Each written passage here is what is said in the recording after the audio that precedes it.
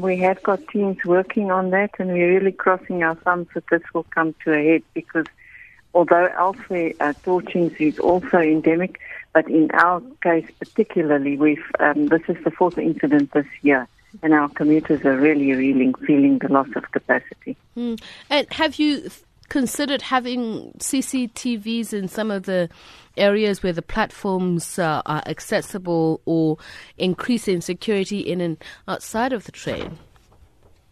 All of those things we've done.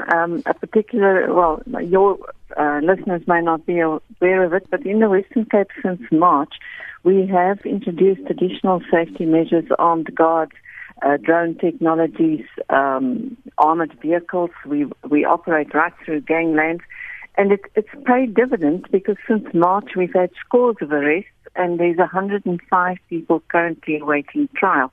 Now, with the Criminal Matters Amendment law that was signed into law recently, we are able to oppose bail, which we've done very successfully, and we've, in the Western Cape, had our first two convictions, where the first one was a 15-year sentence and another 3 collectively got 11 years. So it's certainly paying dividends, but the train fires at the moment are still our nemesis, and we're hoping to put the lid on that as soon as possible.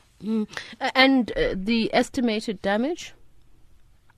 Well, we take historical cost. It depends on obviously the total amount of damage, what the condition of the coach was before, but it's roughly estimated, as you said, at about 30 million. That's a lot of money. And any loss of lives in these incidents, these latest incidents?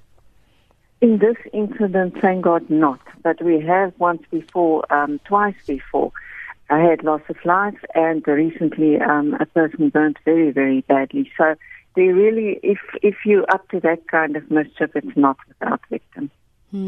I mean, I know I've read a terrible story about a young woman who was burnt inside of one of your carriages at your trains in the Western Cape, and we understand that two assailants got on and they started pouring petrol while they were in it and lit the carriage on fire.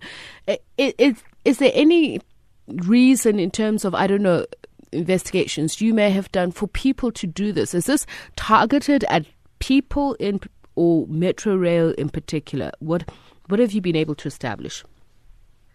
We don't know. The police are investigating, and as I say, since March we've got a forensic capability, which we're also hoping will get to the bottom of it.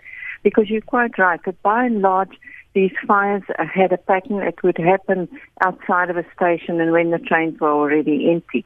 So one could assume mischief. But when you start getting victims, then it's getting a lot more serious. And not to talk about the poor people who rely on trains. I'm just quickly looking at the area that these 7 carriages of the 2 trains, those trains were part of the Northern Fleet, and in the Western Cape our network looks a bit like a hand, with the wrist being the terminal station, Cape Town.